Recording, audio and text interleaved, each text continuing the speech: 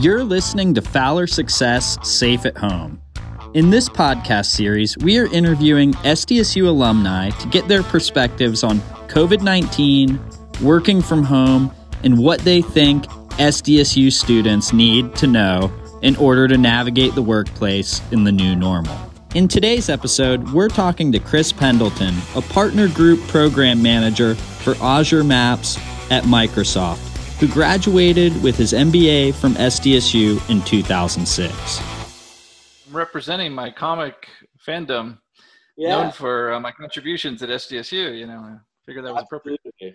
So I think that, it adds personality too. And I think it's good to know that, being in business doesn't have to be so stuffy all the time. Especially when you're working from home. That's right.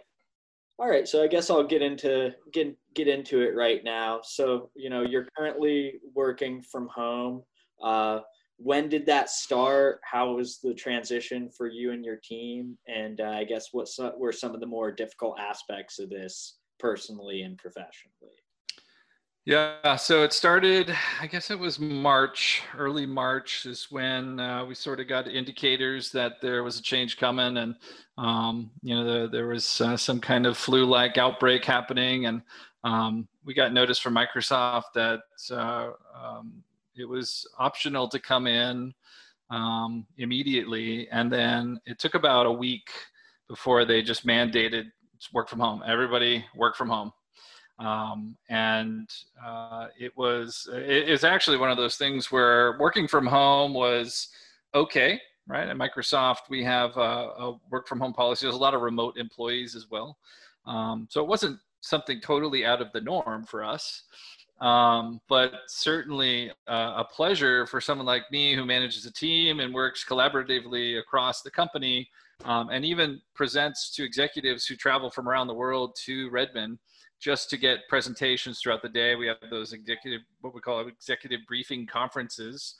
And I would go, throughout the day on any given day and present to an executive from any company around the world that flew here just to hear, about the different Azure products, the Microsoft products, and Azure Maps would be one of them. And so I'd go in for an hour and give the speech.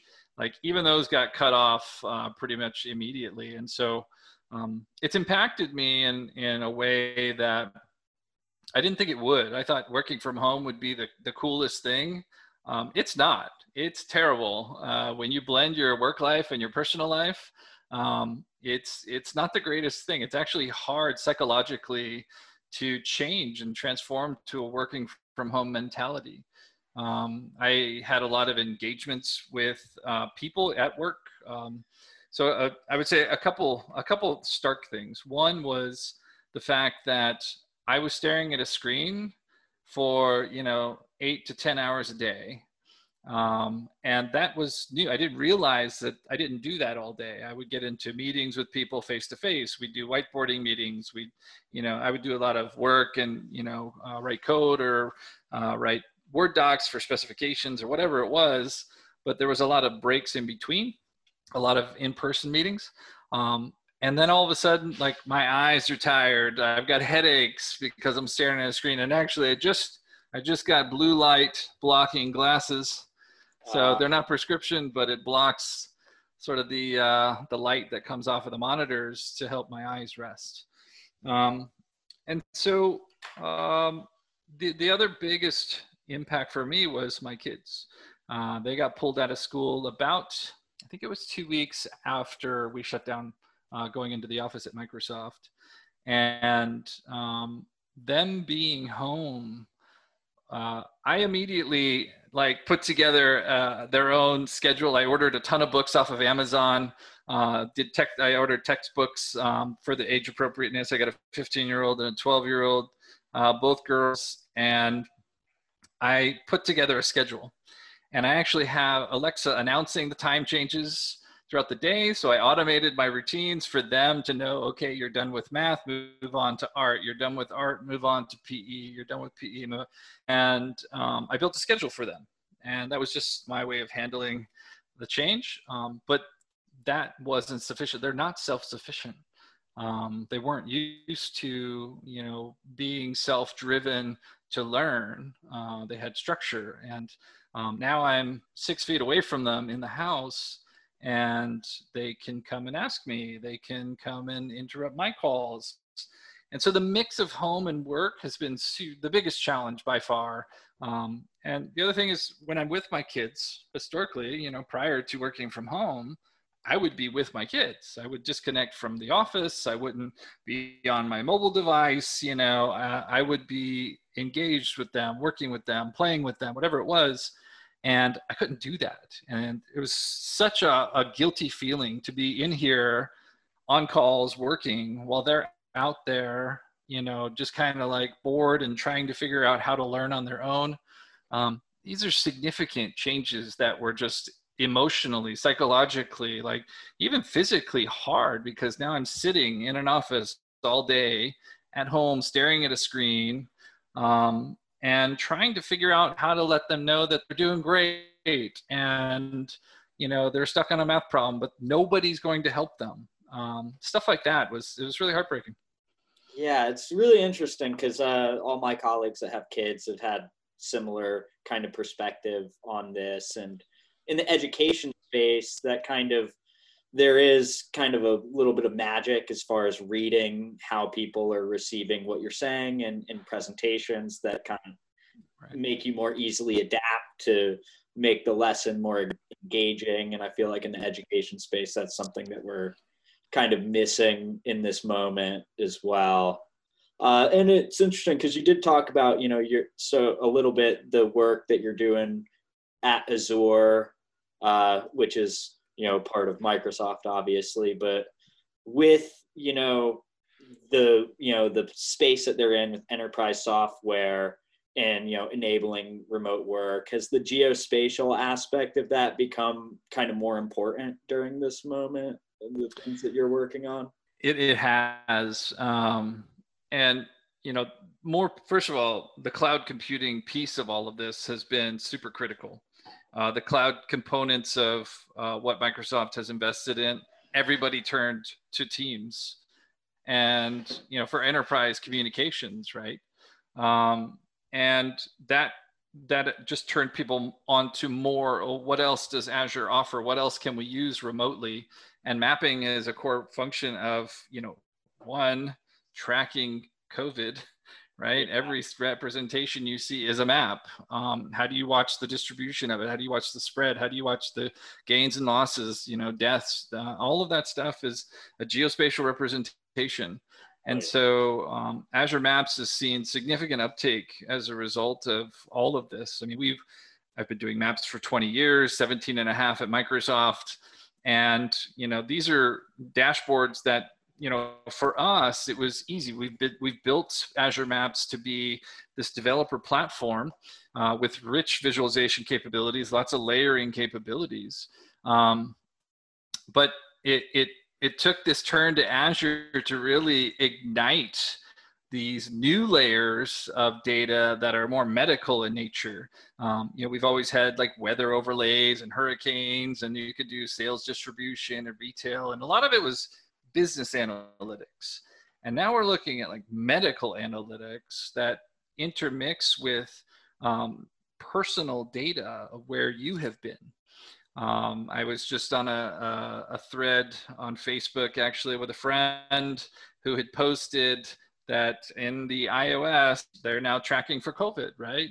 And if you look in your settings, you'll find, COVID tracking. And she was paranoid that had something to do with, oh my gosh, they're tracking me. What do we do? Like, how do I turn this off? And I had to let her know, like, look, this is not for tracking you. I have plenty of ways I can track you, right? Not to mention the fact that you publish where you are all the time. Yeah. But it's a means for us to backtrack and look at people who have crossed paths, so that knowing that this person anonymously was infected, you're in danger of potentially being infected too.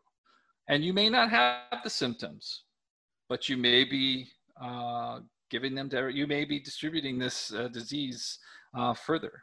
And so, that's one of the unique aspects of this thing is you may be sick and not know it because you don't have any, you're asymptomatic. And so it's a tough part. So using technology and mapping specifically to actually reverse engineer where the disease has been and let people know you're at a higher risk rate because you were in this area at the same time of someone we know was infected. That's so interesting because, like, I know there's a role in, public health and government work, the contact tracers who are hired to do this. And this is sort of, automating the shortage that we have in people that are, trained to do that position, which could, be real-time positive impact on stopping the spread. And this kind of like leads really well into the next question, which is, currently you're at Azure Maps and you've worked in Bing and other, places within Microsoft and, then before Microsoft. How have you kept current and, seen kind of what the potential opportunities and professionally are for your skill set, and how do you, keep on trend and see what sorts of professional opportunities are on the horizon for the type of work that you do? Yeah. So the first thing I do is one, I read LinkedIn every day. So that's a fact.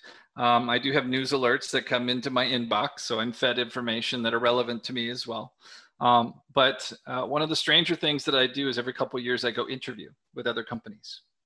And it's often a very sobering experience because the questions that are being asked are the skill sets that they're looking for. And when you're working and you're, for myself at Microsoft, I get caught up in the day-to-day, and I often forget that there are other skills being developed, other technologies that are being developed, and I want to know what the key players are looking for. So, being a Microsoft employee for as long as I have, it's not a challenge to get an interview with some of the bigger players out there. But the insight that I gain personally to go learn, data quality metrics or how to do instrumentation better, how to do more of the data science aspects. Like that's the big trend right now is, can you take any product and do data science around it so that you can improve the product at scale with, implied user feedback. And that's a skill that, it's kind of built into what I do today, but could I do it for a new product? Could I do it for something I'm not familiar with? And so that's where I keep up on like, okay, that's actually a weak spot. It's a blind spot for me. I need to go fix that. And so Microsoft has tons of internal training. We actually own LinkedIn, so we get LinkedIn Learning. So everything on LinkedIn Learning is available to us. We also have our own training courses internal to Microsoft. They're all online. We do have in-person ones. Obviously, those are affected right now. Nobody's going in. But that's how I keep up. I keep up with the news. I keep up with the relevant information that's flowing to my inbox. And I honestly do interview every couple years at some other company. Sometimes it's because I'm mad at, a manager or some coworkers, and it's just like, you know what, I'm going to show you. But at the same time, doing that is both humbling and rewarding because I can then go fix those blind spots that I have. Yeah, that's really interesting insight. Because like one thing that I've kind of recommended in some cases is, looking for trends in job postings, and kind of the more sorts of things that you see commonly across like a similar role mean that, okay, these are skills that I should look into acquiring, right? Using something like LinkedIn Learning or some things that the library offers like Safari Textbooks to, kind of get yourself immersed in what those emerging skill sets are, because you kind of don't learn everything in the classroom. Like the classroom gives you the theory and the fundamentals, but you kind of need to continue to update as, technologies change and things like that. That's right. The other, I guess that also leads into, we'll get into some like the aspects of the business education. So when you were at SDSU, you ended up getting your MBA here as well, but you studied something different in undergrad. What aspects of that, MBA education were beneficial to your experience in the working world? So I tell people this all the time. The work experience projects are the most closely related to reality. The textbooks are great. They sort of lay a foundation, and you said the same. But those projects where you can get a professor to work with you and review like a project plan, and I'm going to go deliver the, like, that's how the world actually works. And so when you want to apply reality to education, it's those project-based classes that do the most help. And so I remember being in graduate school and even undergrad. When I was there, I mean, and I still, personality-wise, I'm an introvert, right? I'm a social introvert, is what they say. And I hated the group projects. Oh man, group projects, here we go. Like, I'm going to have to pull the weight of everybody else, right? Like 6 people, there's always one that doesn't do anything, right? 3 that kind of contribute, 1 person leads, and then there's somebody who does all of the data work and won't say anything. And I hated those projects, but that's life. That is actually how the business world works. And you have to work with people you don't like. You have to work with people who you don't get along with. And you have to find that middle ground of working together. And Microsoft has this great culture where we reinvented ourselves. And, you know, we've gone from know-it-alls to learn-it-alls. And Microsoft has done a lot of work to kind of start weaning out the folks that can't get into that culture. When I remember when I joined Microsoft, which was in 2002, it was a cold culture. I mean, it was cutthroat. It was, you know, you're the best coder or you're the worst coder. So which one are you, right? And it was pretty harsh. And that's changed quite a bit with our CEO, Satya Nadella. He has just transformed this company to be more empathetic. And it is a learn-it-all culture. We walk into meetings and, you know, we have information, we have knowledge, but let's learn something. Like, what are we going to learn today? And it's such a different mentality. But the biggest takeaway for me, for anyone who's in that program, take the projects, get professors to sign off on projects. Like, even in my, I don't know if you know this. So in my last semester, actually in my last year, I had moved to Redmond. I had moved to Seattle. And I was shy 13 units for my MBA. And I took a hiatus because big job at Microsoft. Like, that's sort of part of the reason you get a master's is so you can get that job. But it was a personal goal to finish. Yeah. And 13 units, I took a hiatus. And then about a year later, I reached out to my counselor and I said, hey, is there anything I could do? Like, I live in Seattle now. Like, what can I do? And she's like, well, Seattle University is a sister school. So why don't you take your 13 units, we'll transfer them back, and you graduate. I was like, wow, that's killer. So I took a year at Seattle U. And when I finished, because Seattle U was on quarters and SDSU was on semesters, I was actually short 2 units. And they said, hey, you know what we'll do? Why don't you do a project with a professor? And so one of my professors at the time, I got connected. I said, hey, I want to do this super interesting thing at work. I'll report it back to you. Like, here's my plan. He totally signed it off, was on board with it.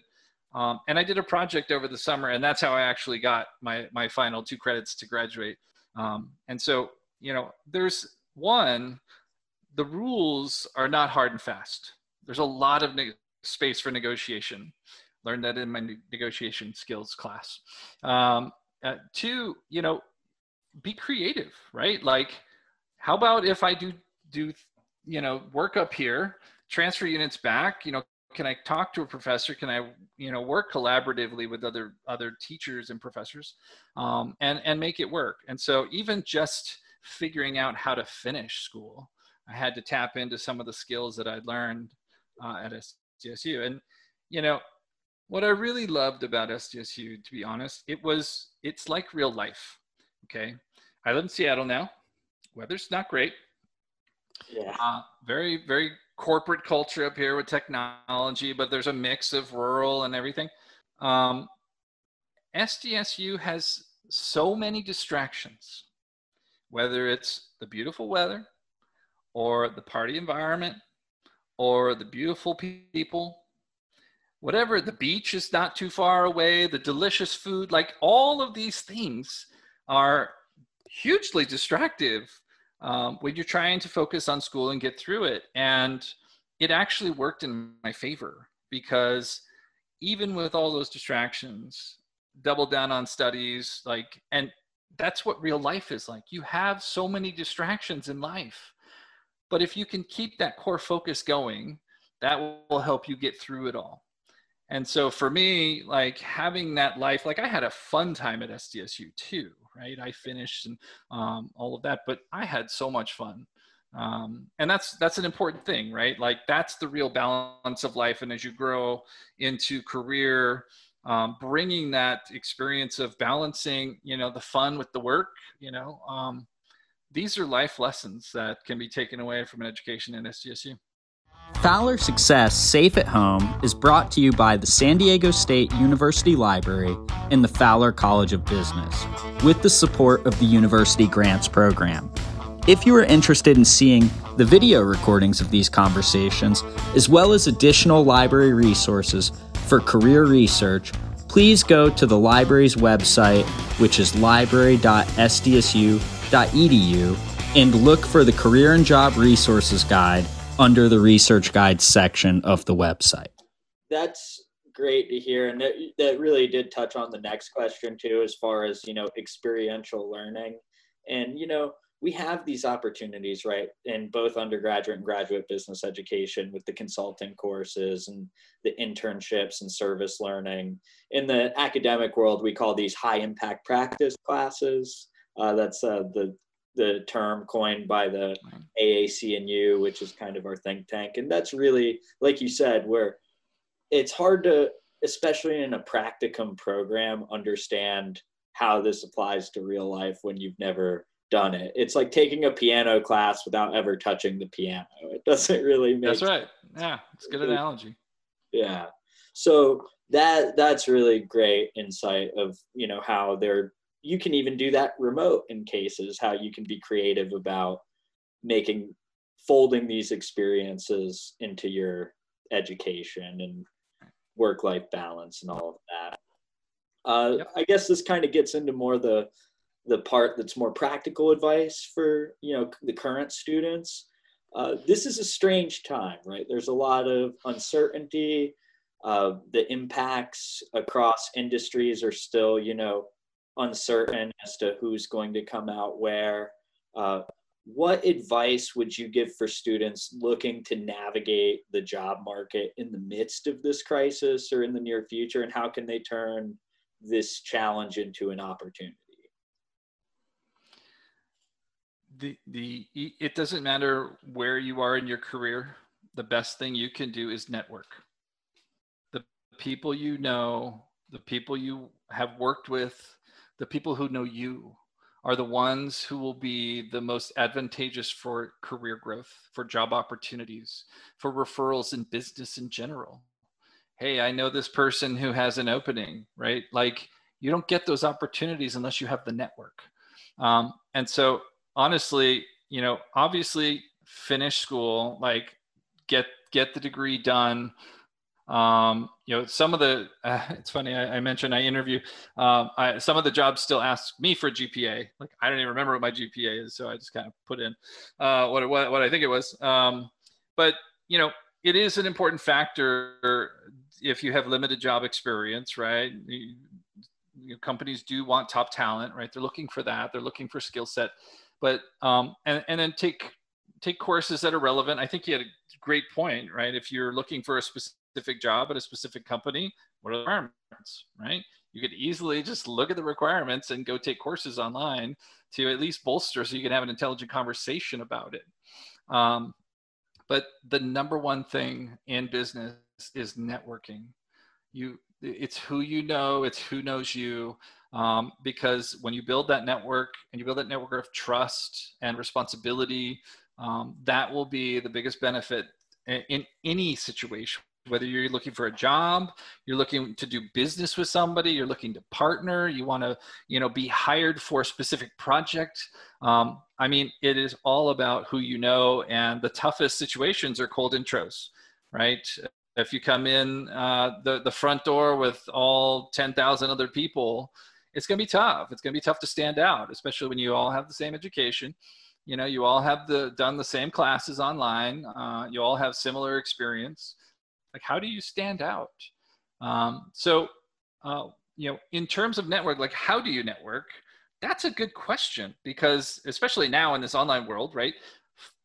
Right now, there's two ways I would say. One, forgetting COVID for a second, right? Let's say we are doing conferences again. Go to conferences. Like, that is the best place to meet people. I speak at conferences all the time. And if you want to meet me, come up. I get LinkedIn requests all the time from people that I don't know. They would love to meet me. I don't know. I don't even know if they're real. So, you know, the guidance is don't accept people you don't know. But at the same time, if you meet me at a conference and we have a 5-minute conversation, I'll add you. No problem. Like, I just want to know that you're a real person. Yeah. And then second, for this online world, it's about the social media aspects, or, you know, whether that's having a conversation on Twitter, having a conversation on LinkedIn through a common post or a public post, looking at the groups on LinkedIn, and getting to know people, and don't be shy about it. I was super introverted. I hated talking to people and introducing myself. Like, that was a hard thing for me. But it's something that you have to overcome. It's something that you have to realize that it takes bravery to stand out and want to get to know people and open yourself up and let them see who you really are.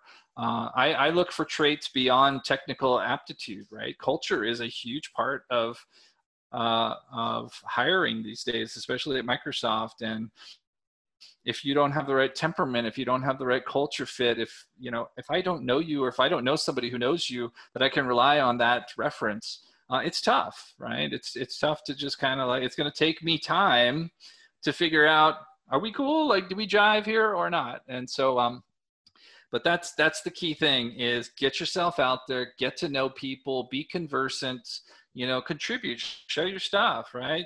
If you're smart enough, get out there and show it, you know, just let people know.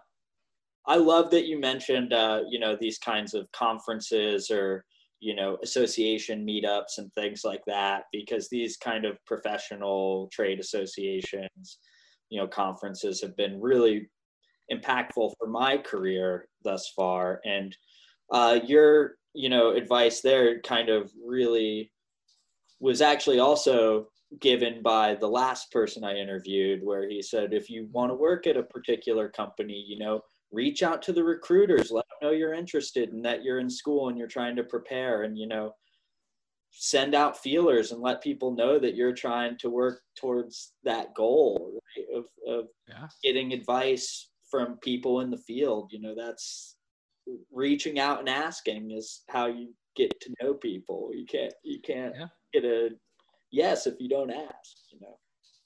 Yeah, and you never know who's going to show up, right? You never know. Like, we have, there's a technology called OpenStreetMap. It's basically crowdsourcing open maps, right? Like, go in and edit. We have meetups here, and I don't go to everyone, but every now and then I pop in, and it is one of the best places to meet new talent. Like, and companies like Microsoft, who've had to reinvent themselves, looking for young talent, looking for reinvigoration of technology, looking for those new minds that are creative. Like, Microsoft done things where they have a whole program where they actually hire people from different backgrounds. Like, it's not just all computer science people, right? Because our end user are not all computer science people, right? So we actually have hired people into Microsoft who have backgrounds in way different,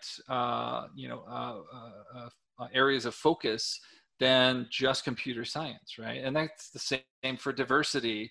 It's the same for gender equality. Like, you're building products for the people, and if you don't have a representation across the different types of people, you're limiting yourself. And so, you know, getting out to those events, you never know who's going to walk in, you never know who you're going to get a chance to meet, and you never know how you could be impacted by that meeting, because even if it doesn't reflect something right away, it could in 6 months or a year, because remember when? Yes. And so that's, it's great advice. I think that's really interesting too, that you also mentioned, like, I mean, obviously that, you know, diversity is important in the workplace of representing, the whole of society and making sure that, if you're making products for everybody, you need input from everybody. But that's right. What other initiatives, programs, or services has Microsoft developed in response to COVID-19 that you have found, super inspiring? Could be, on the product or service front, or it could be on, CSR initiatives. Or we could even say not just COVID-19, but what's going on in the world right now. What has Microsoft done that's been really inspiring and made you proud to work there? Yeah. So I'll stick on the technological side because I can't even do justice to what our public relations team does, the work that they do in communicating. It's unbelievable. From the Black Lives Matter movement through the COVID, like all of these things, Microsoft has done things to be impactful. And it does hit me hard. I grew up in a diverse neighborhood in Imperial Beach, down San Diego, and a bunch of Navy kids down there. But it's super impactful to see the messaging and to see us get behind these initiatives that are so critical to the world and how we play a role. And I'm going to touch on one thing and then I'll talk on the tech. But the other thing that really inspired me as the father of two daughters was our Super Bowl ad last year, where we focused on the first female 49ers coach that went to the Super Bowl. And it spotlighted the power of women in the world. And I sent that to my daughters. I played that, I watched it with them, and I replayed it. And that was my company finally standing up for women and for, the empowerment of women and taking a stand. And for my two daughters to see that and see that, like, they don't know what the world was before all of this, but to know that the world will embrace them and embrace the empowerment of them as women as they get older. To me personally, that was super impactful. So that's some of the things that we've done from a PR perspective that I think are super valuable, super impactful. On the tech side, I have been so impressed with what we've done on the COVID tracking mechanisms. There is a whole, so Bing being our search engine, it's a huge investment for Microsoft. And it is a second to Google. But the work that they've done in COVID was really impressive because they used the search engine index to then gather articles that were geospatially relevant. So you can go to a map experience and pulling in data from Johns Hopkins to see the spread, see where, the mortality rate over time as well. So we added a time slider. In fact, my team got involved. We worked in collaboration with the Bing Maps team, and we helped optimize that mapping experience to be more fluid, more performant. And being able to overlay that, plus have those articles and, being able to search through the actual search engine index and pull that into this unique experience. I think it's bing.com/COVID. If not, if you just search for COVID, you'll find it. But that experience was sort of the first to get out there and be really immersive and rich and have a time slider and being able to see things over time so you could watch the movement of this thing. It was fascinating to watch. And my team developed open source code for Azure Maps. So Azure Maps is an enterprise platform, and we developed an Azure Maps interface with the COVID time slider inserted, which feeds from Johns Hopkins, that we could give. I mean, we just handed it out for free. It was a free open source code so that the hospitals around the world, and this got picked up all over the world, all they had to do was grab it, put a key in there, and boom, they had a dashboard. And then they could start putting in their own private personal data that was relative to their area, to their region, to their hospital, or whatever the facility was. And we did that in a couple of days. We went through this fast. And so I'm always impressed with Microsoft is a huge company, but there's so many smart people. I remember I was the smartest guy at this company. I was the smartest guy at the next company. I'm average at Microsoft. you can argue whether that's true, but there are so many brilliant people here. And when you get the right people together in the room, it's amazing what happens. We have, I have counterparts that just say, it's just code. Like, what do you want to do? It's just code. And they can crank things out that I'm like, wow, that was just an idea last week. Cool. So I'm always amazed by that as well. Yeah, that's amazing that when you have a culture and a shared vision and a bunch of smart people ready to get things done, the kind of things that you can do. Yeah. All right. And I think this actually leads us to our last question here. So currently you are a manager of program managers. You're, experienced at building teams to, tackle a lot of complex business problems. And we, talked a little bit about this already, but besides the technical skills, what are some of the, the highlight skills that you're looking for in people when you're building a team? Yeah, and it varies based on the role. So I have been a manager for the majority of my career. In fact, I was made a manager at 24. I got out of SDSU. I joined a small startup in San Diego.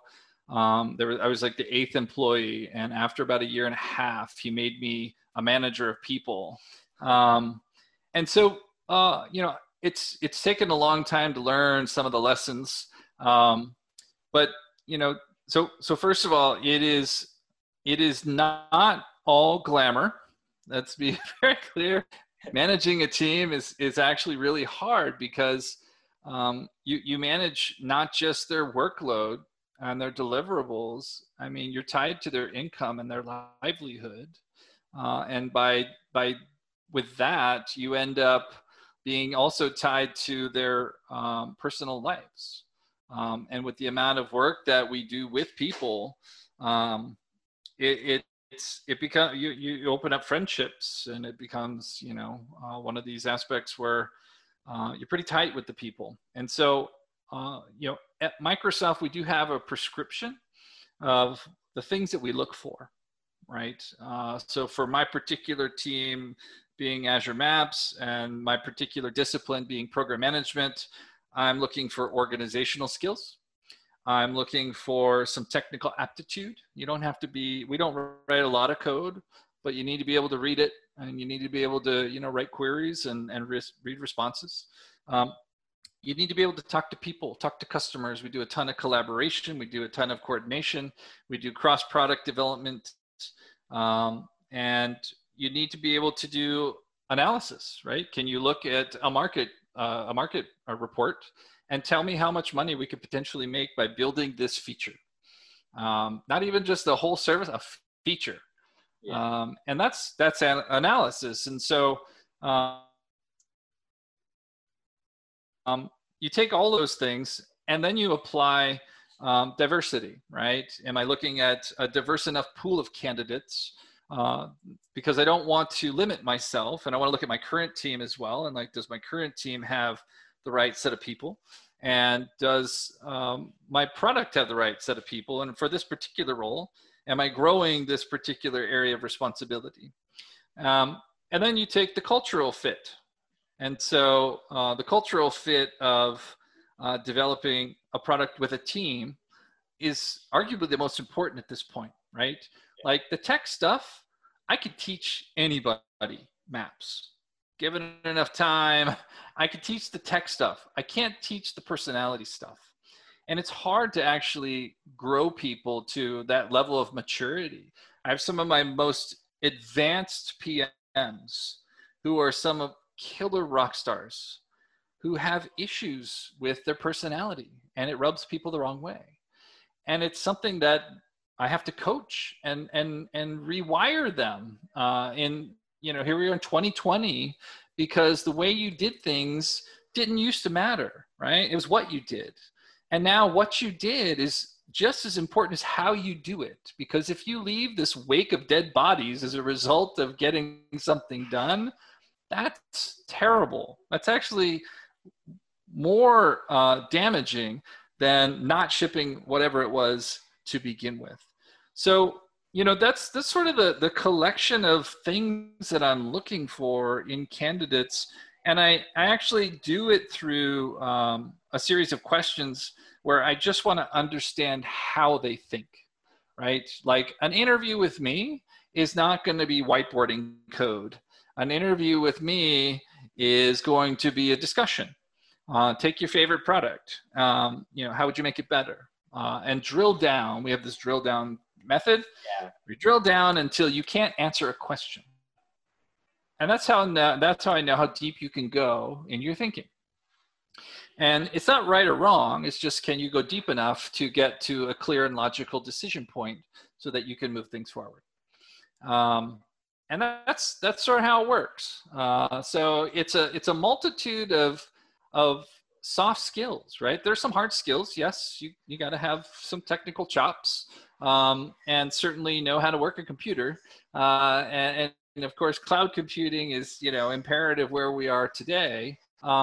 But for PM, really, there's a ton of soft skills that are more important, because if you have those soft skills, like I said, I could teach anybody technology, right? It's just, if you've got a basis of technical chops, you can learn this stuff. It's just the soft stuff that is so critical to us at Microsoft now, because that's what we want the company to be represented as.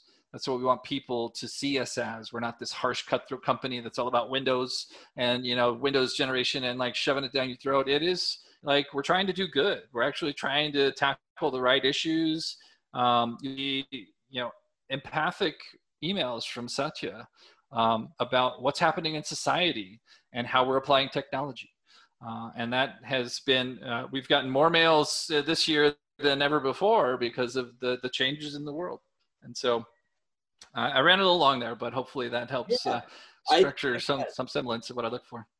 Yeah, that's amazing. I mean, I think it's really inspiring to hear that companies are doing more, kind of empathetic, focused leadership, and that, this kind of more holistic view of management is becoming, more important, and not, the Jack Welch days of business, where if you're not hitting this number on the bell curve, you're out, regardless of how that affects your income and the security of your family and so on. Yeah. I still quote David Mamet's play for what it's worth, though. Coffee is for closers, and ABC always be closing. There's just some brilliance built into that movie and that play. It's actually a play. Yeah. Thank you for listening to this episode of Fowler Success Safe at Home. Follow us for more stories from alumni about navigating the workplace in the new normal.